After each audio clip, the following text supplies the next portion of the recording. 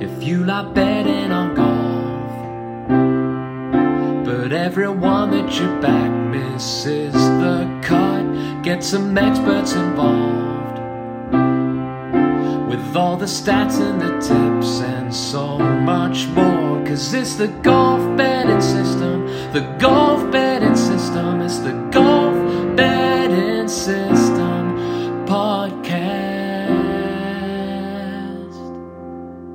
Greetings and welcome to the Golf Betting System podcast 165. This is our 2021 PGA Championship in-depth research episode. Barry O'Hanrahan and Paul Williams join me, Steve Bamford, to discuss the second major championship of 2021. Hello, gentlemen. Afternoon, guys. Good afternoon. This podcast is for listeners of 18 and above. Please be gamble aware. You can visit begambleaware.org for more information. And of course, please bet responsibly. Visit our world famous golf betting system website with our in-depth betting previews, masses of tournament statistics, and our predictor models. All available completely free of charge with no paywall. Please subscribe to this podcast and drive the popularity of the show. We're available on Twitter. Paul is at Golf Betting. I am at Bamford Golf. Barry is at A Good Talk Golf. You can join our Golf Betting System Facebook group. The link is available in the description box. Plus, look out for the Steve Bamford Golf YouTube channel where I present the Golf Betting Show every week. Now, you guys as listeners power up this podcast, so we need your 5-star reviews on Apple Podcasts as ever. For those of you who leave a review, I will read them out at the start of a future show. And in this case, it will be next Tuesday's PGA Championship show. So leave your 5-star reviews and I'll read them out next Tuesday on the PGA Championship pod, which is going to be an absolute humdinger. Leave your name and where you are in the review. I've got one here, gents, 5 stars. It's from Ozzy Lockie. He is in the UK. Hello, gents. Really enjoyed the podcast each week with the key info taken from it being the backdated course form, greens, type of players that do well, and key metrics to look for. Using that, I form my own opinions based on what I feel is most important outside of that and punt away. Normally 4 to 5 bets a week with the staking plan based on one placed golfer equaling money back or close to with a win, the bonus. And this works very well. Please keep up the great work. And that is from Ozzy Lockie in the UK. Thank you very much, Ozzy. Fantastic. Yes, thanks, Ozzy. Yeah, I like the logic. I tend to work on a similar kind of basis myself, that if one of your players gets into the paying places, then your week's covered. And then when you get the wins, and then that's where the bonus time comes in. Or if one of your long shots comes in, and 150 or 200 to one place can be as good as a win, really, can't it? Absolutely. It tends to be the best way of doing things. If you can get that each way spot that kind of covers the week, and if you can get a long shot that clearly comes in and pays out, you can more than cover. But let's talk PGA Championship. That's what the listeners are here for. 2021 edition. A little bit different. In fact, the majors this year are very different, aren't they? We've clearly got the Open down at Sandwich in Kent. We've got the US Open at Torrey Pines on the Pacific Coast in California. And the next major, being the PGA Championship, is on the Atlantic Coast, down in South Carolina. We've been here before. It's Kiawah Island. It's the Ocean Course, and it's a bit of a beast. It's a par 72, and 7,876 yards in length. At sea level. I won't even bother with the sea level, because that's fairly obvious. But yes, it's a beast. Yeah. It's the longest quoted golf course in major championship history. And I guess it's, what was the last time we were here? 2012, wasn't it? 2012. Yeah, and there have been a few tweaks to it since then, but it played long back in the day then too, didn't it? But it was interesting to see a real mix of players actually make it through into contending positions last time back in 2012. So obviously there's different ways that players can get the job done, but on paper 7,800 and whatever yards is an absolute brute, as you just described it. If the wind blows in any way, shape or form, it's going to be a tough old test. There's no doubt about that. The greens, well, it's a fascinating course. It's a Pete Dye design. He designed it originally with his wife in 1991. There was a 2011 renovation prior to the PGA in 2012, which Rory McIlroy won. And then Scott Sherman has performed a 2019 renovation, which has added a little bit of length. But in the main, Scott has explained it in various articles to say he was constantly liaising with the Dyes. He was liaising with the tournament organisers. Kerry Haigh, of course, the PGA Championship, is director of competition. And it was more of a clean-up operation, effectively, because it's literally next to the coast, next to the beach. A lot of it was tidying, reforming bunkers, making sure that, sand over time encroaches on parts of the course that you don't want it to encroach on. And a lot of that kind of work went on. There was also a lot of work done to get back to where they were in 1991 in terms of extending the hazards back more centrally into the course, and especially the driving areas, which will be music to the ears of the players. And when I say hazards, that can be water, that can be waist-high fescue, it can be a whole manner of things. Very deep bunkers. So they tried to tighten the golf course up from a driving perspective as well, just to add a little bit more woe to the players. The fairways are Sea Spray Paspalum. The greens are Sea Island Supreme Paspalum. And the rough that there is quoted as Bermuda grass. It's bound to be deep. It's a PGA Championship. But where there isn't Bermuda grass, as I said, there is all manner of rather more natural hazards to try and avoid. We've got a few Paspalum greened tracks dotted around the circuit, haven't we? Both over on the PGA Tour and the European Tour to dig into. So if you're interested in trying to find out players who perform better on various types of greens, or particularly these types of Paspalum greens, then you correct me if I'm wrong, Steve. Corales Championship, Puerto Rico Open, the Mike Hober as well over on the PGA Tour. TPC Kuala Lumpur, which used to host the CIMB Classic and hosted a few of the European Tour events back in the day as well.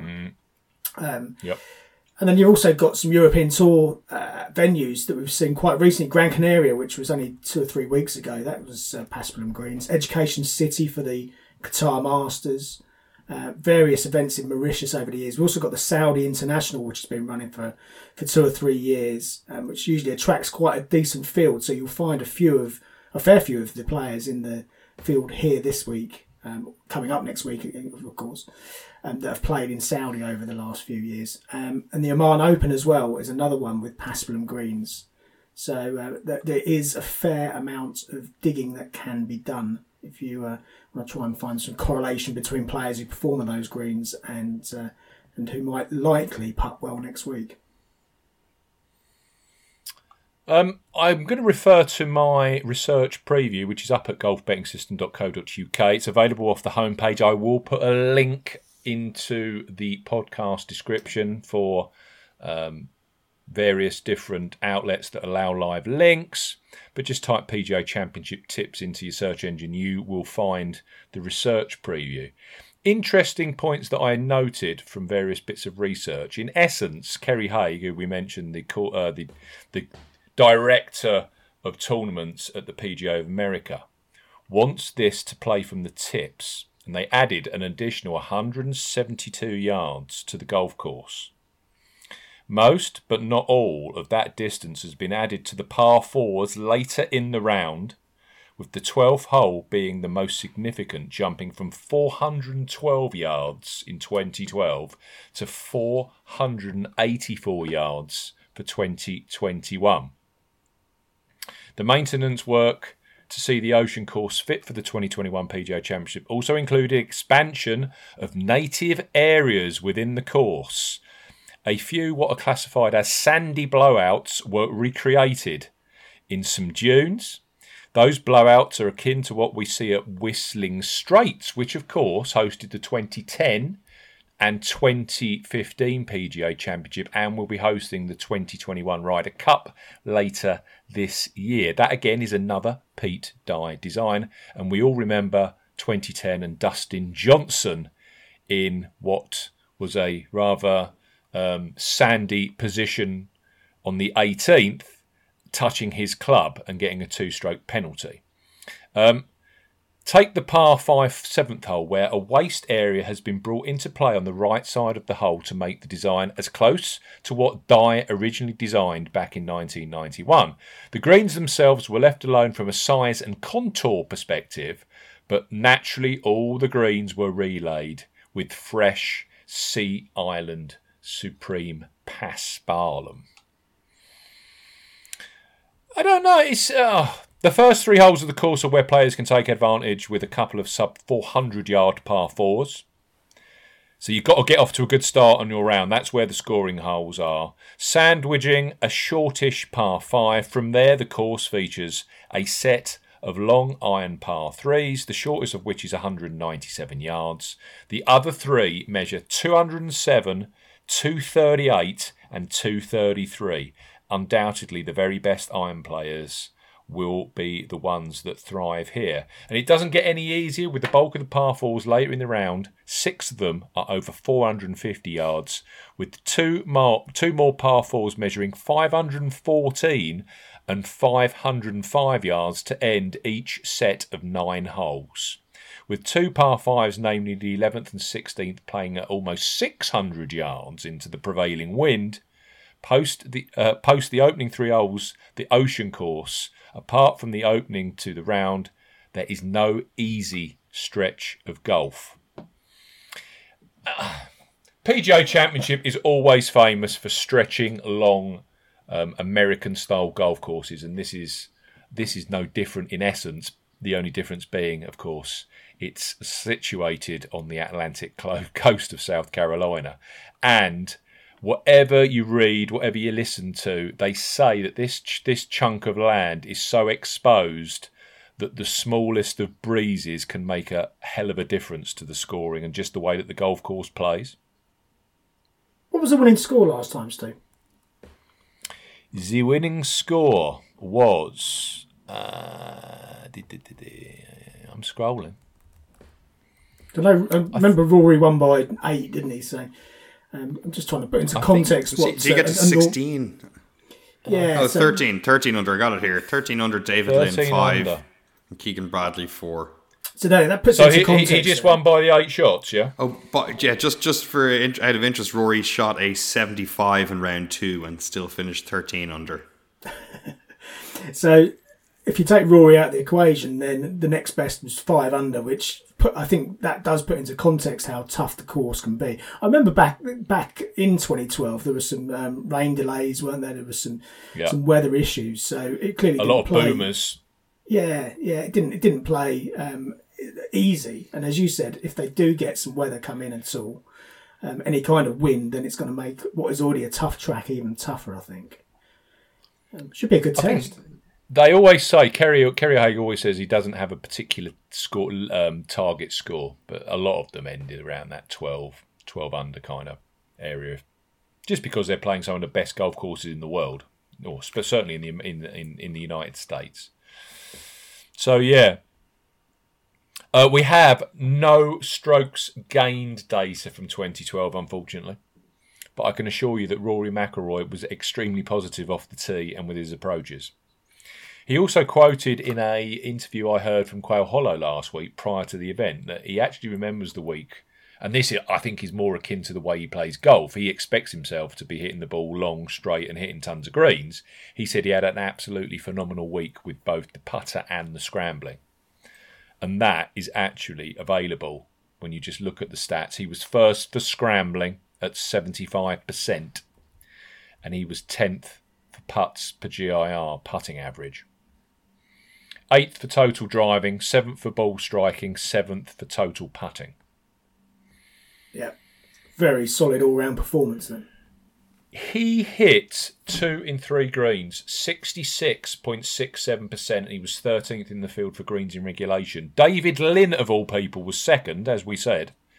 He averaged 276 yards off the tee, which made him 44th in the field. But he did hit 68.1% of greens. He was 8th in the field for greens. And if actually you look at the top, Blake Adams, of all people. Blake Adams, whatever happened to him? He finished 7th. He was 3rd for GIR.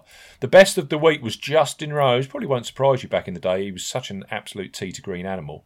He was 1st for greens in regulation, 73.6%. Yeah, it's still not massive, is it?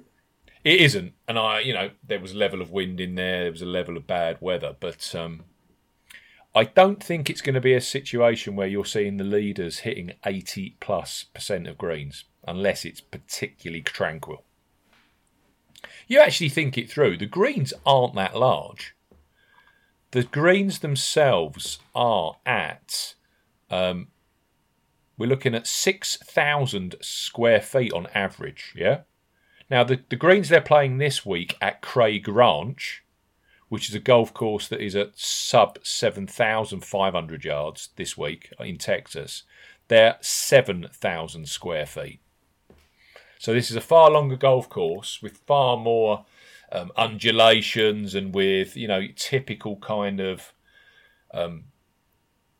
uneven fairways and the like. And the greens are elevated.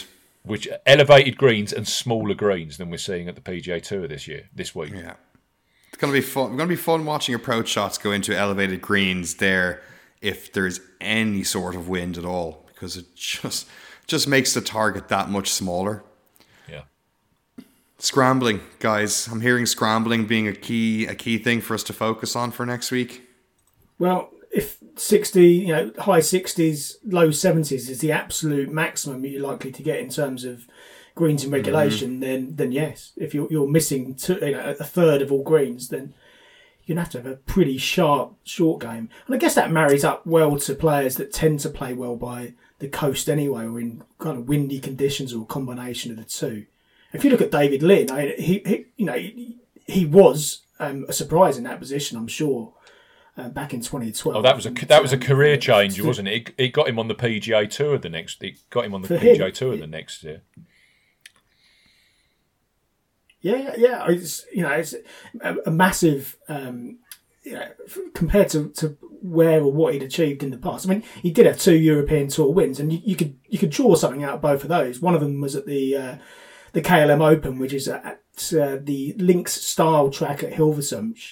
Over there in Holland, and also the Portugal Masters at Vila Moura. So with both of those, Vila Moura coastal track, you got some logic that you could draw from both of those wins to suggest why David Lynn might go well. But even so, you look at the track on paper, and you'd probably put a line straight through him in terms of driving distance from the very outset. Rory McIlroy was first for scrambling. David Lynn was 4th. Another guy that was in tied 3rd, and there were 4 of them, being Keegan Bradley, Kyle Pettersen, and Ian Poulter with Justin Rose. Pettersen, who barely hit a green all week, was 7th for scrambling and putted the lights out. So I think there'll be various ways of managing to get the ball around and in the hole, but ultimately, I'd be amazed if a short hitter won on a 7,900 yard golf course, it has to be said. The other thing that's worthy of note from 2012, Steve Stricker was in the top 10. Blake Adams, of all people, was in the top 10. We had Keegan Bradley, who was 3rd. The rest were all European. Peter Hansen, Jamie Donaldson, not the straightest of drivers, Jamie Donaldson, Justin Rose, Ian Poulter, Carl Pettersson, although you could argue he was American, I suppose. He's based in America. You also had, I know he's a Swede, clearly, but we also had David Lynn and, of course, Rory McIlroy. So a lot of European influence in that top 10, with only Stricker, Blake Adams and Keegan Bradley being the American players within it. I don't think it's going to be a course for the faint-hearted. I really don't. It doesn't scream. I'm trying not to prejudge players. I don't know. You've just got to have that real major mentality. You know, this in no way, shape, or form is going to be your typical PGA Tour shoot to 5 feet on receptive greens kind of golf tournament. A lot of patience, resilience, bounce back ability, just those things. Yeah, like I said, those real major championship factors that just need to be amped up the extra few percent that week. Yeah. I'm also seeing Joost is Toast Loughton on the edge of the top 20. So that's kind of telling you a few things as well. When you've got Joost close to a top 20. And our friend Padraig Harrington made the top 20 as well. Even John Daly, of all people. But then if you look, those names again, Joost Loughton's won on a number of links or coastal style tracks over on the European Tour over the years. Padraig Harrington is clearly a multiple Open Championship winner. It's there's some correlation there, particularly if you're digging into coastal tracks with or without Paspalum greens. I think there's going to be some angles to really dig into there from history, both sides of the Atlantic over the last few years. I think some kind of cross-reference with the Open Championship wouldn't be a bad thing, would it? No. There's certainly some logic there.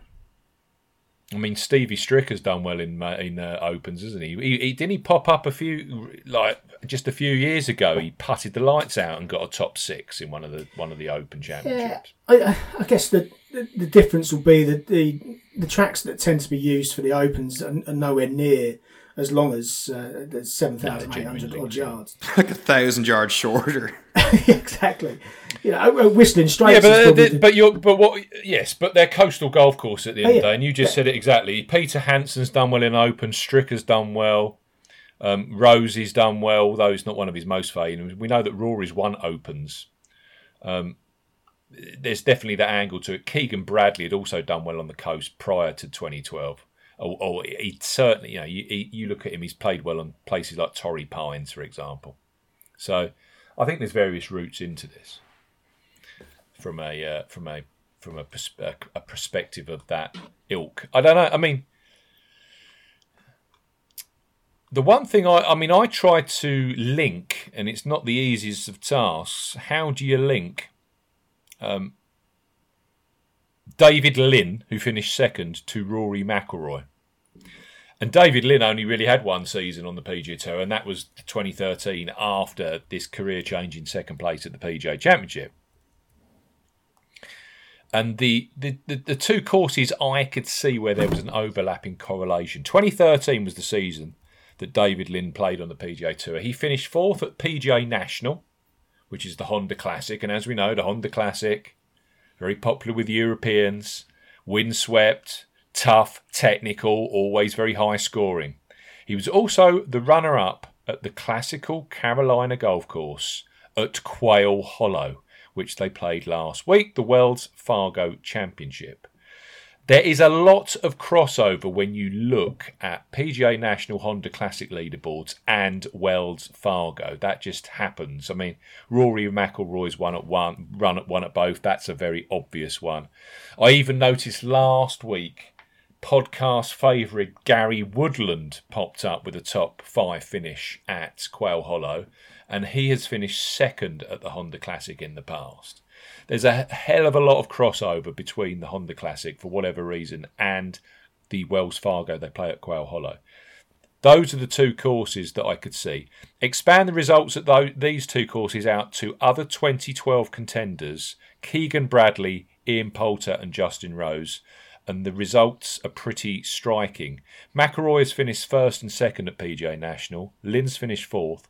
Bradley has finished fourth there. Poulter's finished third at PGA National. Rose has finished third, fourth and fifth. And when you look at Quail Hollow, McIlroy has finished first 3 times now. He's finished second there and 8th. Lynn finished second there. Poulter's finished 5th at Quail. And Rose has finished 3rd and 5th at Quail Hollow. I also discovered this morning, Carl Peterson has also had a top 10 at Quail Hollow. So, if you're looking at correlating courses, that angling isn't a bad one. The other thing I noticed with Carl Peterson had won previous to contending here, or he's won at the RBC Heritage, which they play at Harbour Town, just down the coast, and he's also won. Yeah, Pete Dye Track, and he's also won the Valspar Championship. It wasn't called that when he won it, but you get the gist. The Chrysler Championship, I think it was called back then. He's won that on the Copperhead course, another what I classify as Carolina golf course, even though it's in Florida, but it's a shape, the way it plays is Carolina-esque. Style, yeah. So any, routes in here, players that play Harbour Town well, players that play Copperhead well, players that play Quail well, this linked to PGA National as well. I think there's definite angles in terms of correlating course form that way.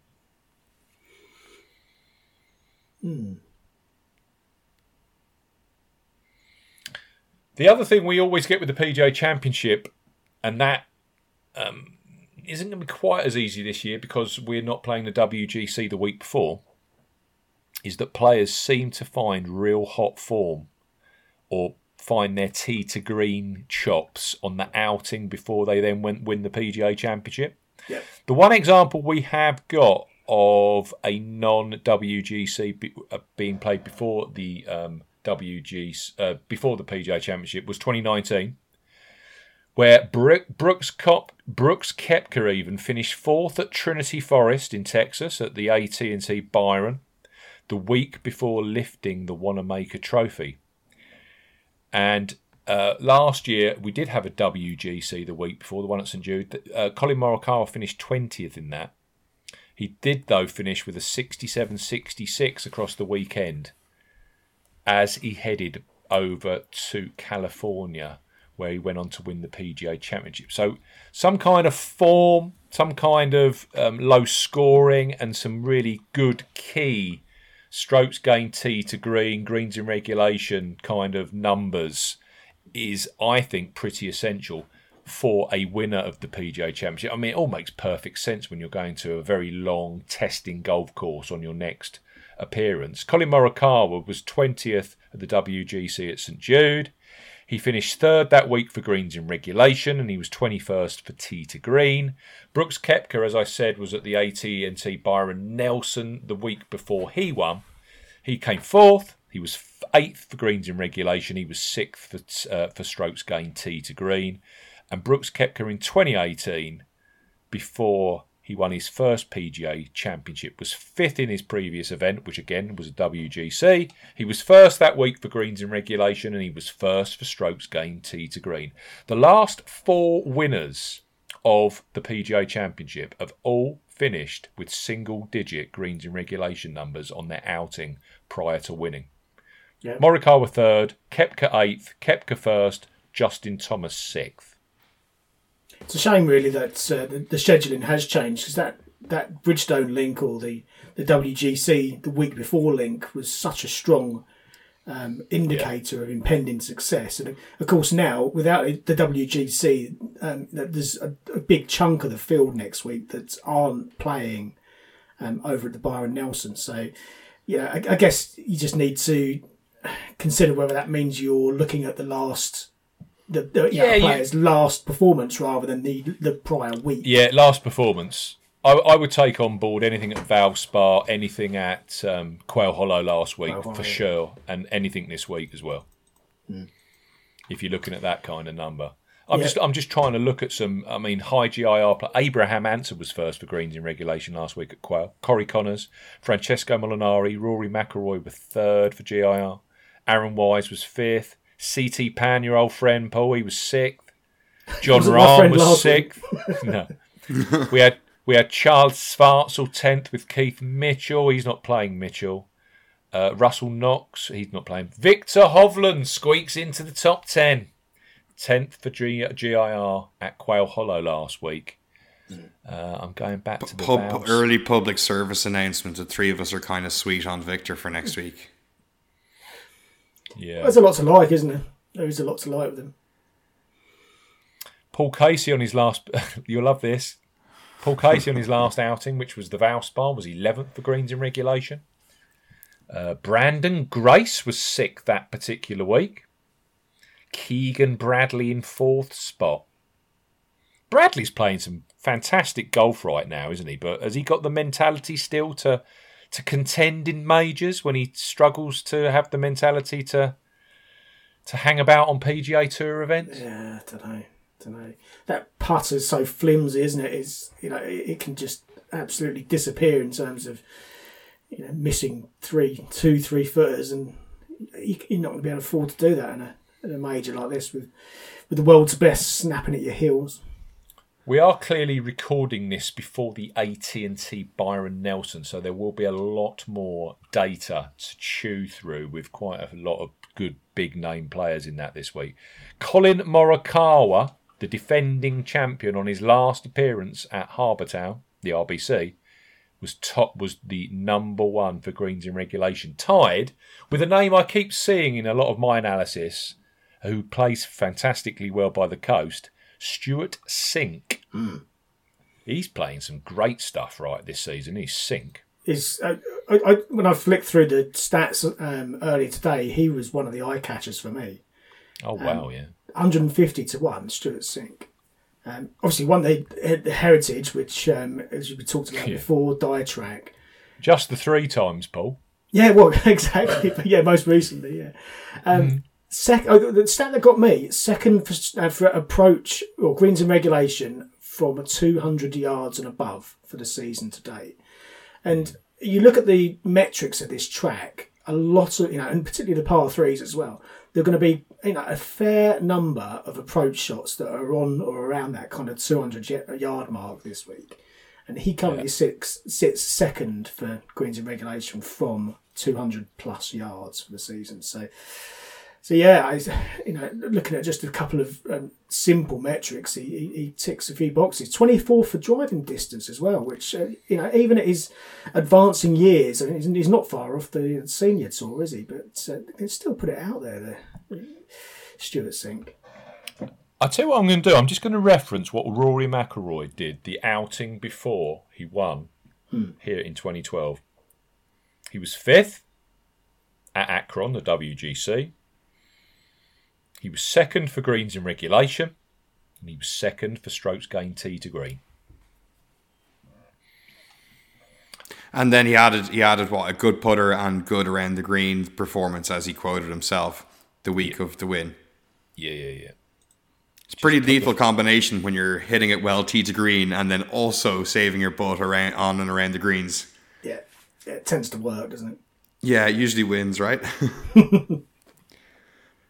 We watch a lot of golf, as we do need to. Who has been spanking the ball really nicely recently? I mean, Victor Hovland's clearly one. Stuart Sink is another. He's been playing some fantastic stuff. I'm just digging into here. He was 13th for scrambling and 27th for putting average at Akron, and then he just shaved a few more percentages off that to claim the PGA Championship by 8 shots the week later. He was in great nick. 20 to 1 looking back. What a price. What an absolute steal. 20 to 1 on Rory McIlroy. Dear. I was actually on board that week. I tipped him up, believe it or not. I know it's hard to believe. I have had quite a few winners in the PGA because it is one of those ones I think you can work through. Yeah. Yeah. Now, there's some logical lines of attack that you and take with it as well. And you've got the Pete Dye aspect this time around as well. We've been working on some strokes gained by Pete Dye tracks for the last few days, and we'll have a page to push out alongside this podcast later tonight or tomorrow. So keep an eye out for that, which gives an indication to those players who've got strong strokes gained metrics on various Pete Dye tracks over the last few years as well. I'll be quite boring, but I'll list out Pete Dye tracks for listeners. Get your pen and paper ready. Austin Country Club, where they've played a WGC Dale match play since 2016. Crooked Stick, they played the 2012 and 2016 BMW Championships. I know Dustin Johnson won one of those. I think Rory won the other. Harbour Town, clearly, RBC Heritage. TPC River Highlands, where they played the Travellers Championship every year. Keegan Bradley has done well there. TPC Louisiana, where they play that silly team event, but they used to play the Zurich Classic of New Orleans there as a singles event. TPC Sawgrass, of course, the Players' Championship, another tournament that Rory McIlroy has gone on to win. TPC Stadium, which is the PJ West, where they play the American Express since 2016. And Whistling Straits, 2010 and 2015 PGA Championships, which we mentioned close to the top of the show. I know for a fact... You've got that Barry and I have managed to see a little sneak preview of that strokes gained data by Pete Dye course. It's fabulous stuff. I'm looking forward to the listeners and readers being able to go through that. But one player that does catch my eye, and he never wins, but he does have, to be fair, he's been close in majors recently, is Abraham Ancer, isn't it? 50-1 you can get on Ancer right now. Yeah. And he topped greens in regulation at Quail last week. Yep. Yeah. Ancer sits 16th on my list. I tell you what I'll do. I'll read, just to give you a flavour, strokes gained total on those Pete Dye tracks that you've just listed through. Where there's strokes gained data, going back to when strokes gained data started. So it doesn't include... What year did this start, Paul? 2016 we've got some data going back to. So wow. Okay. You've... things like the match play, you haven't got any data there because clearly... No. That doesn't you don't grab anything from that, but with some of the other tracks, there's bits of data to accumulate. So working in reverse order from 10th, then 10th, Siwoo Kim, no surprise really with his Players Championship win. Matt Kuchar in 9. Kuchar's got a great record on Dye tracks as we've seen. Paul Casey in 8, Webb Simpson 7, Tommy Fleetwood in 6. Patrick Cantlay 5, Jason Day is in 4th, Bryson DeChambeau 3rd, 2nd is Adam Scott. You going to be putting Adam Scott up next week, Steve? No. Adam Scott is dead to me in majors, as is Sergio Garcia. They will never appear again. They're on your post-it note. They're on my Paul Casey post-it, yeah. Yeah. Number 1, the strokes gained Pete Dye is Dustin Johnson. So I've published the full data so everyone can pour through that. But interesting stuff. Whether it holds any correlation or not, but we've seen a number of times, haven't we, that players, some players really get on with Pete Dye tracks, some really don't get on with Pete Dye tracks. So there could be a little bit to glean from that data. The interesting one from the preview you sent out to us, Paul, was Rory would be miles up the list. What is he? Just a little bit outside the top 10, so 13th, 14th, 15th. He'd be way up the list with even flat strokes gained putting. Absolutely, yeah. He tops strokes gained off the tee for Pete Dye. He tops strokes gained tee to green for Pete Dye tracks too. So if you can infer that this week's or next week's task is going to be all about gaining strokes from tee to green and from off the tee. Your long game performance, then Rory McIlroy on Pete Dye tracks historically has really mastered those. So no surprise that he's the favourite.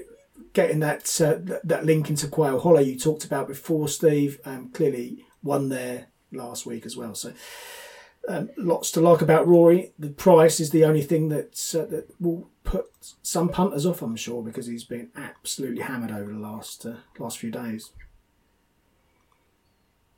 Whether that should stop you, I don't know. It's values in the eye of the beholder, as ever.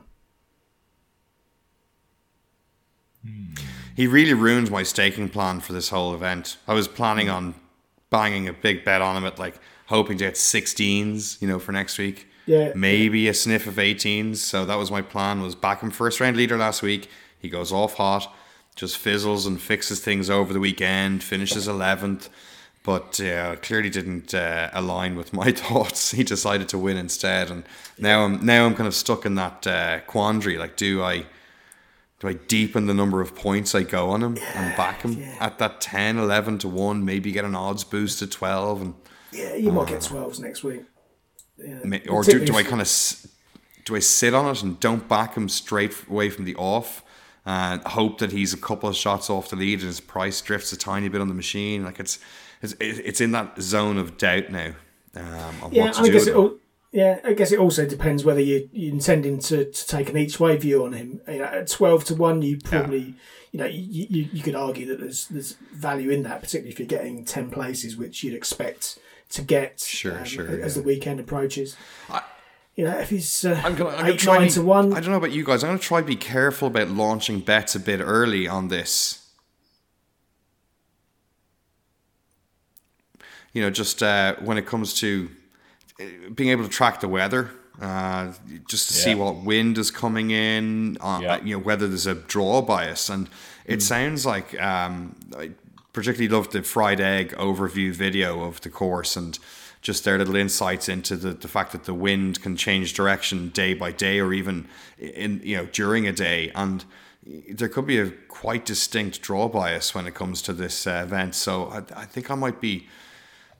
It's tempting to grab some early prices, but it's also, you could be grabbing prices on guys that might not have a chance, and you might only get 1 or 2 out of their side of the draw featuring in the top 10 or 15 players just because they get blown out of it on Thursday and Friday.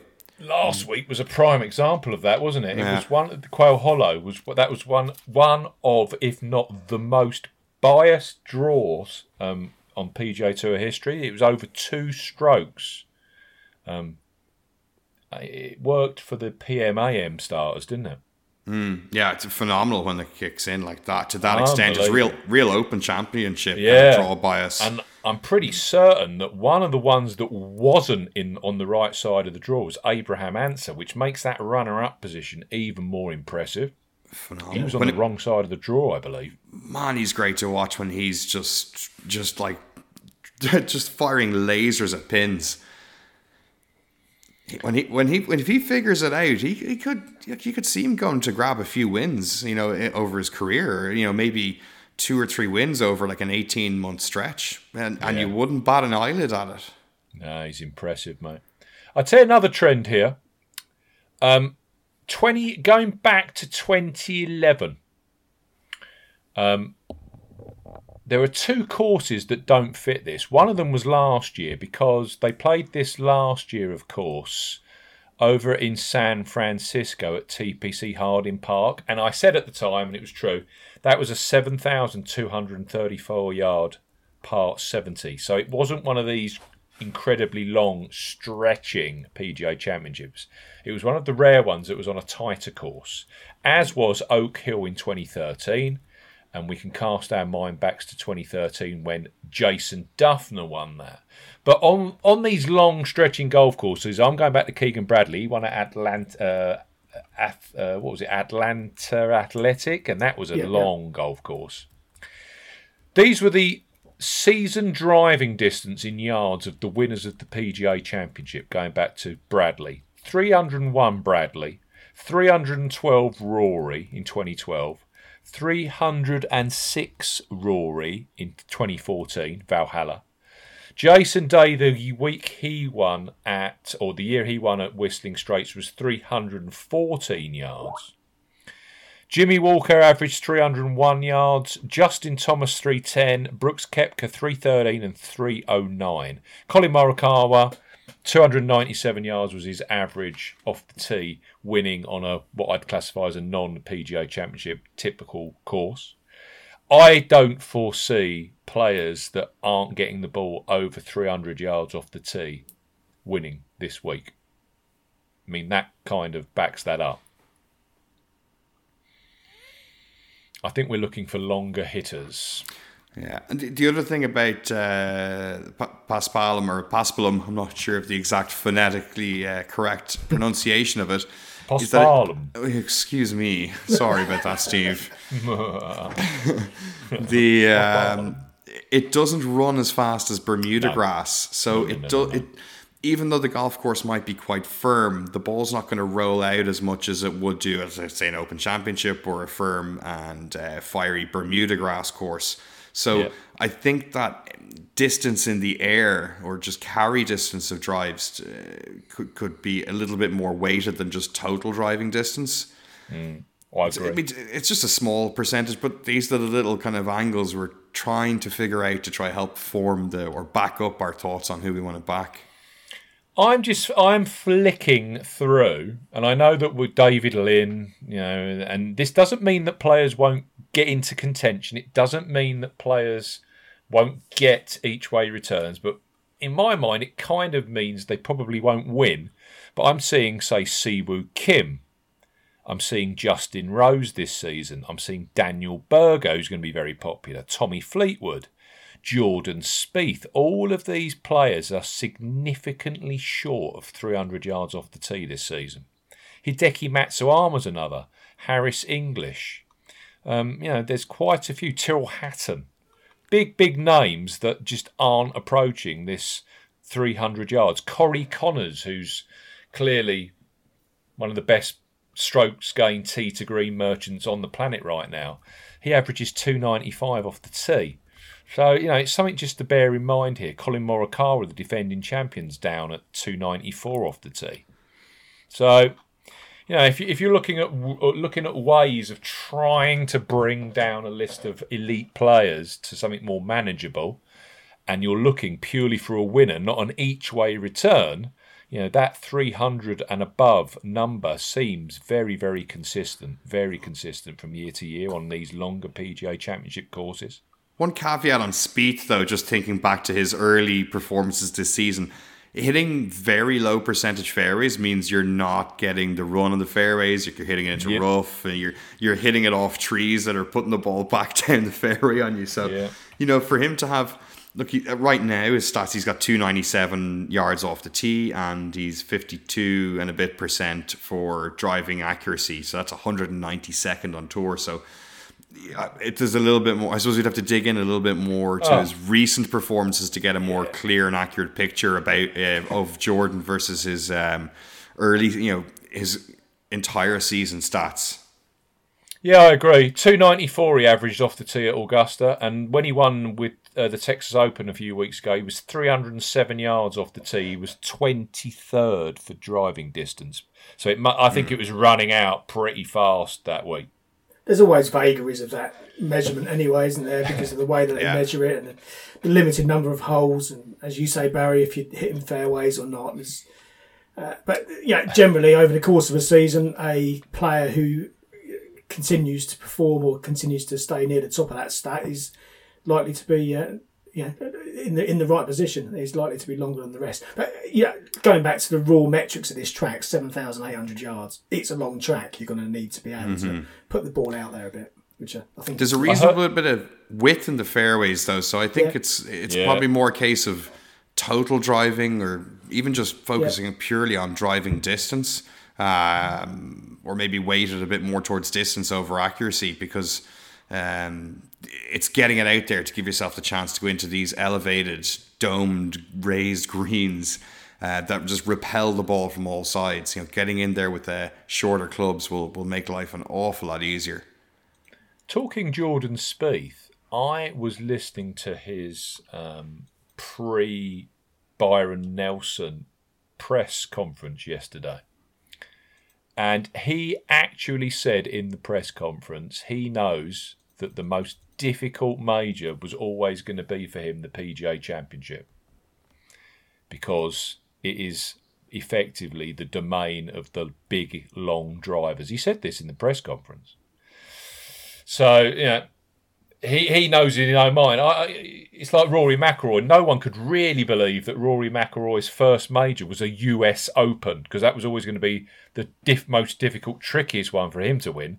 But he won it on a golf course that had received about 500 millimetres of water and was playing long and as soft as you liked, and he won at 17 under par. Playing like an old school PGA. Yeah, at 17 under par. So he effectively won a PGA Championship as a US Open, didn't he? Yeah, masquerading, playing dress up for Halloween.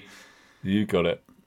But yeah, I get what you're saying about total driving. I don't think that's one of the numbers that you do take from 2012. Even guys that were low down in terms of their driving accuracy were still hitting over 60% of fairways.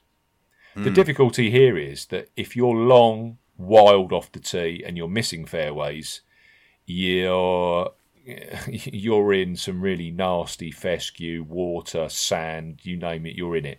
Yeah, you're in a one-shot penalty situation almost. Instantly, straight away. Or maybe a reload situation. But yeah, so it's quite binary when you get to that extremely wild off the tee stage. I've got some numbers here just for last 8 weeks, which is what I put in my previews every week. Just as we sit here without the AT&T Byron Nelson and also the Betfred British Masters. But these are, just strokes gained approach, for example. Top 12 last 8 weeks. Morikawa at 12, Wallace at 11, Daniel Berger and John Catlin, who's been going well on the European Tour at 9, Hideki at 8, Stuart Sink at 7, there you go. 4, tied Corey Connors, Shane Lowry and Webb Simpson. 3, Martin Keimer. 2, Jordan Spieth, and number 1, Mark Leishman. If you're looking for that from a strokes gain perspective, Danny Van Tonder at 1, Jordan Spieth at 2, Martin Keimer 3, Mark Leishman 4, Colin Morikawa 5, Victor Hovland 6, Aaron Wright 7, Corey Connors, Charlie Hoffman, Hideki Matsuyama, Xander and Matt Wallace all tied for 8th. If I take away the European data, that becomes Spieth 1, Leishman 2, Morikawa, Victor Hovland, Corey Connors, Charlie Hoffman, Hideki Matsuyama, Xander, Matt Wallace, and then we've got Justin Thomas at 10, Tyrrell Hatton 11, Keegan Bradley 12. Leishman's throwing in some decent metrics, isn't he? He had a very good outing at the Masters, which we've got some rough stats from the Masters in there. Right. Has that bumped his numbers a lot, or is it? Yeah, if he goes badly, of course, this week at the AT&T, he won't feature. So he's one of the ones actually playing this week. If you're looking at strokes gained total, last 8 weeks, top 12, Matt Wallace, who we have to say has been playing some great golf recently, he's tied with Abe Ancer at 11. 9 is Keegan Bradley, another one we've already mentioned, and Brian Harmon. 7 is Charlie Chuck Hoffman, Colin Morikawa.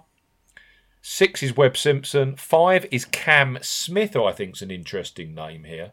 I can remember Cam Smith top 6ing at the US Open that they played, the one that Dustin Johnson threw away and gave to Jordan Spieth.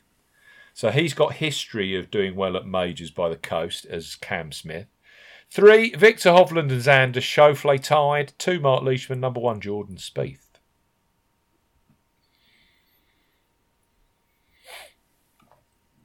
There's no names in there that are really surprising you. I mean, we know that Wallace is playing well, Ancer, Spieth's been playing out of his skin, Victor Hovland, Xander. I suppose the surprise is there's none of the true elite in those strokes gained total numbers, are there, apart from Spieth? And some would argue that Spieth isn't elite at the moment when he's still ranked 28th in the world or whatever in the number is. No, there's still question marks over a lot of them, much the same ones that we had before Augusta. Yep. And they haven't really answered those question marks, have they, a lot of them? Well, except for a certain Mr. McIlroy who... Yeah, McIlroy has, but Rahm hasn't really. No.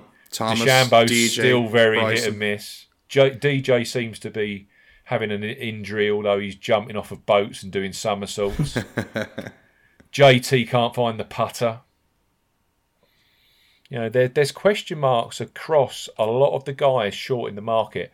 I know that you, Barry, and myself are going to be very tempted on one Xander at 22-1 with Paddy Power right now. He's just so consistent at getting into the places for majors. I think, what was it the last time I checked? It was he was nearly 50% of his major appearances he gets into the extended places with the bookies. I'll just look it up here while we're talking. But it's hyper consistent, isn't it? That's you're almost getting a free roll on him to winning.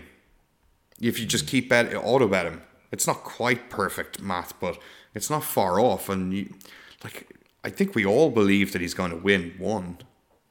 Yeah. The door. How can he not win a major, Xander, when you just keep constantly being in the mix? He's got the power, hasn't he? And you actually look at his record. He won at Kapalua, didn't he, by the coast? Start of this year, he'd always had the Torrey Pines, which was his home course, had always been his bogey course. He was right up in the mix that week with Patrick Reed winning at Torrey Pines. He's got a lot of decent coastal form, Xander. So here we go. He has played 15 majors in his career, and he has 8 top 10s. Wow. And of those just to qualify it even further, when I say top 10s, of those 8 top 10s, 7 of them are top 6s. Yeah, each way machine. Unbelievable. I mean, it's an auto bet for me. Yeah. Is the Tony Finau of the major championships. Those are the kind of stats. Finau's not a million miles behind him either when you come to the majors records. I think he's something like 7 out of 16 for getting into the places.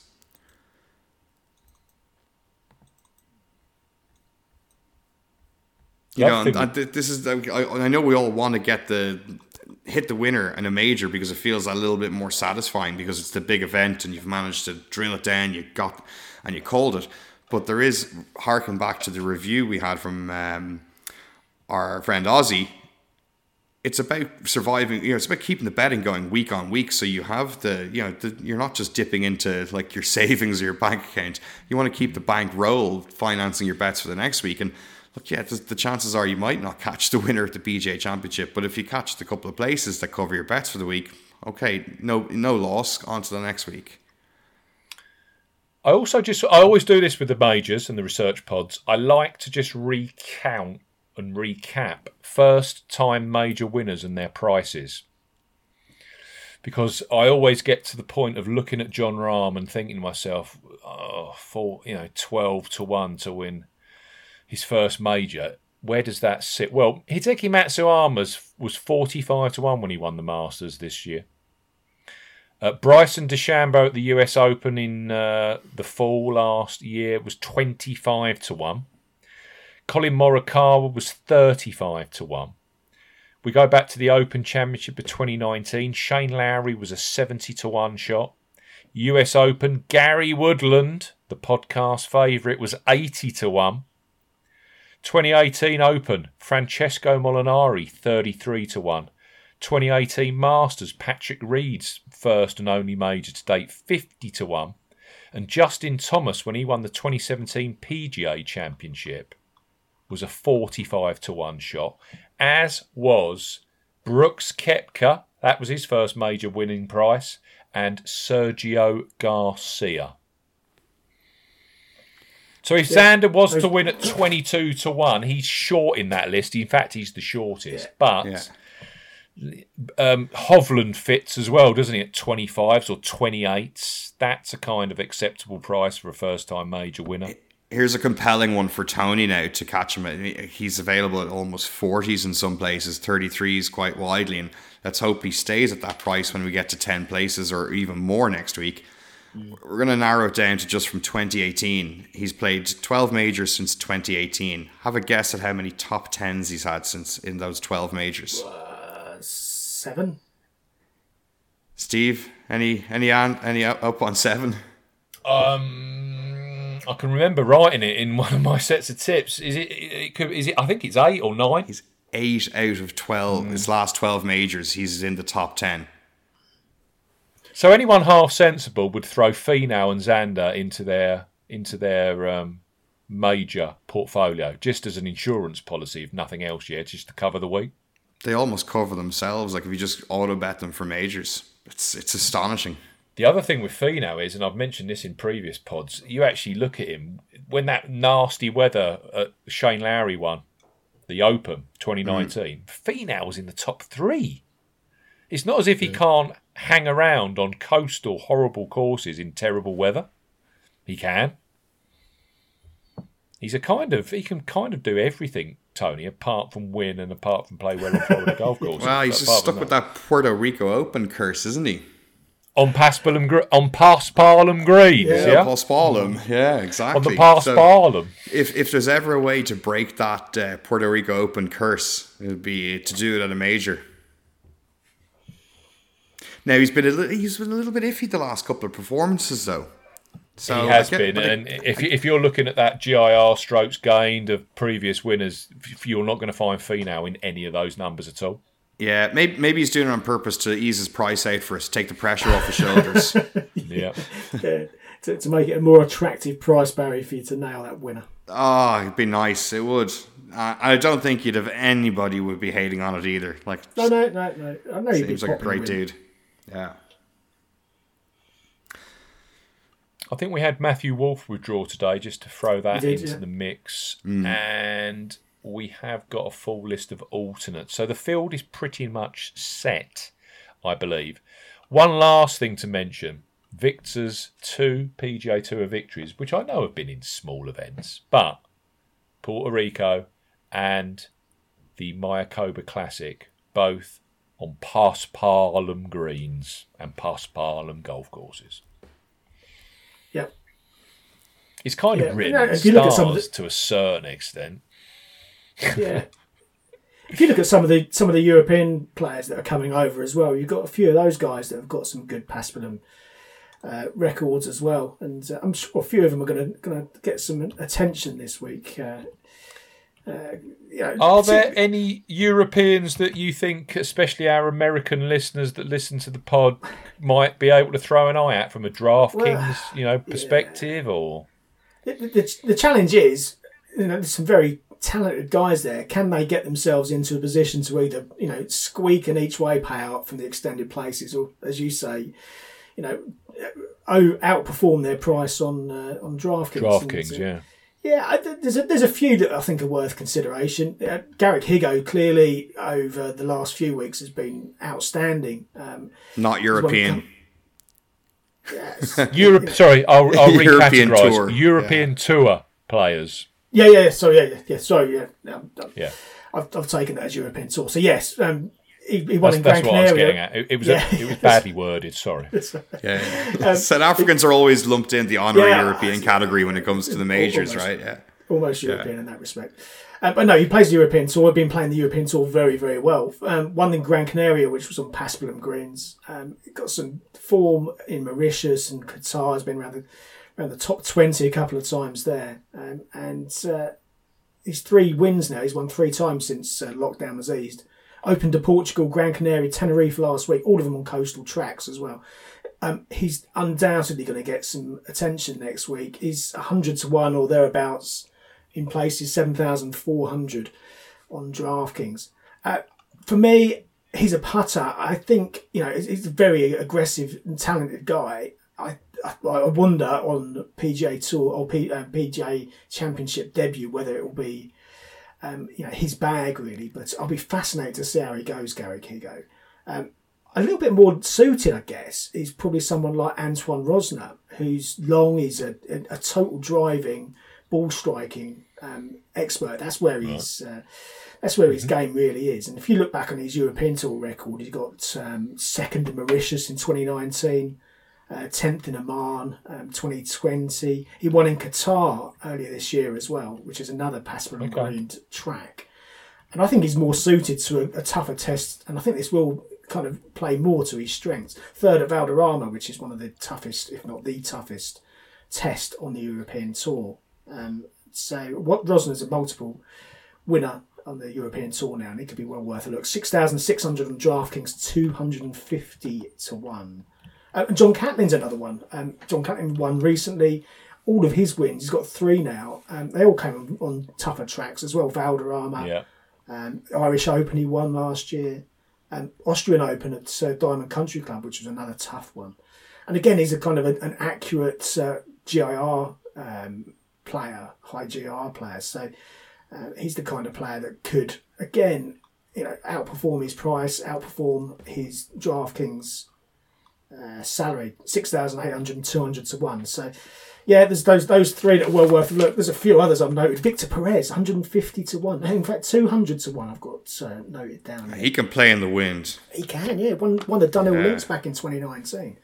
Bear in mind, he finished 4th in Saudi behind Dustin Johnson on Paspalum Greens. And that was a loaded event, wasn't it? He was 9th at the Players. He was the semi-finalist at the World Match Play. Yeah. Missed the cut of the Masters last time out, and is now 200 to 1. I'm struggling with that. I think he should be he deserves much more respect for that. 30. He's currently in the Ryder Cup team as well, isn't he? That's how well the guy's been playing. Yeah, I remember you asking me a question right at the start of the year, Steve, as to a player who could sneak into that team, and my knee-jerk reaction was Victor Perez. And should he go well at some of these major championships, he'll put himself right in the ballpark for that. He's finished 4th at a WGC in the past, a stroke play event, the WGC HSBC Champions. He was 2nd at Wentworth last year. But yeah, there's a lot to like for a player who's 200 to 1, I must say. Going back to Rosner, he played in the WGC World Match Play. That was his first kind of bow on the American stage. He finished 2nd in his group behind Tommy Fleetwood, and he beat Bryson DeChambeau and Si Woo Kim on a Pete Dye golf course. I know it's match play, but clearly he wasn't overawed, was he? No. So you're saying Rosner, you're saying John Catlin, and you're saying Victor Perez as potentially outperforming their DraftKings prices. Yeah. I can see that. There's a few. I mean, you could also make a case for Rasmus Højgaard, who got himself in despite being outside the top 100. He's won in Mauritius, another Paspalum track. Sami Välimäki's won in Oman. Kurt Kitayama's won in Oman and Mauritius. All 3 of those could again be players that could make the cut, and at silly low salaries on DraftKings could be a good value played further down the list. So there you go, DraftKings players. Some European Tour insight there into players that you've probably never heard of, but can potentially make the cut and far outperform a lot of bigger name players that don't make it to the weekend at the PGA Championship. Quite possibly. What about your favourite one to pronounce, Christian Bezuidenhout? Yeah, he's a scrambling and putting machine. He is. The long game's a bit iffy at the moment, but we did highlight the importance of scrambling, and he's not playing. He hasn't played since the RBC Heritage, so you have to assume he's off there really digging into the game. Yeah, just another one to mention and to put into the analysis. Yeah, no, he's a very capable player on tougher tracks as well, and when he hit that purple patch of form at the back end of last year, it was when he found that long game, which you'd marry up a long game with his fantastic putting and short game, as you just said, then that's a very potent combination. So yeah, there's a lot of kind of players that they're not even just bubbling below the surface. They're quite a long way down the list who you could use to bolster your teams or to potentially sneak into one of those top 10 positions for an each-way payout next year, or next week, rather.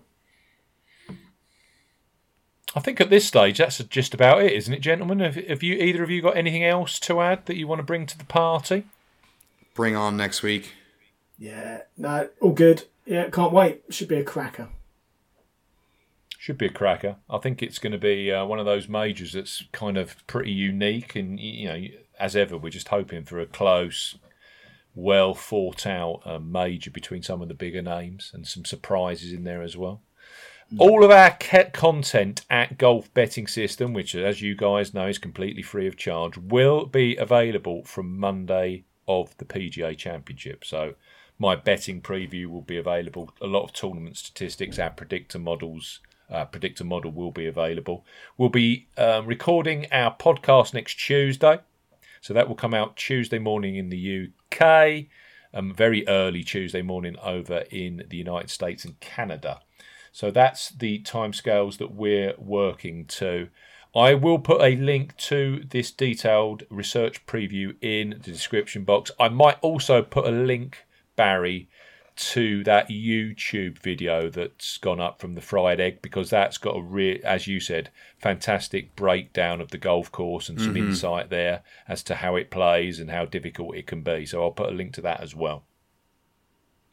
Thank you for your time, gentlemen. I hope that your bets go well at this week's Byron Nelson, and we will reconvene on Tuesday. Thanks for your time. If you like betting on golf, but everyone that you back misses the cut, get some experts involved with all the stats and the tips and so much more, 'cause it's the golf betting system, the golf betting system, it's the golf betting system.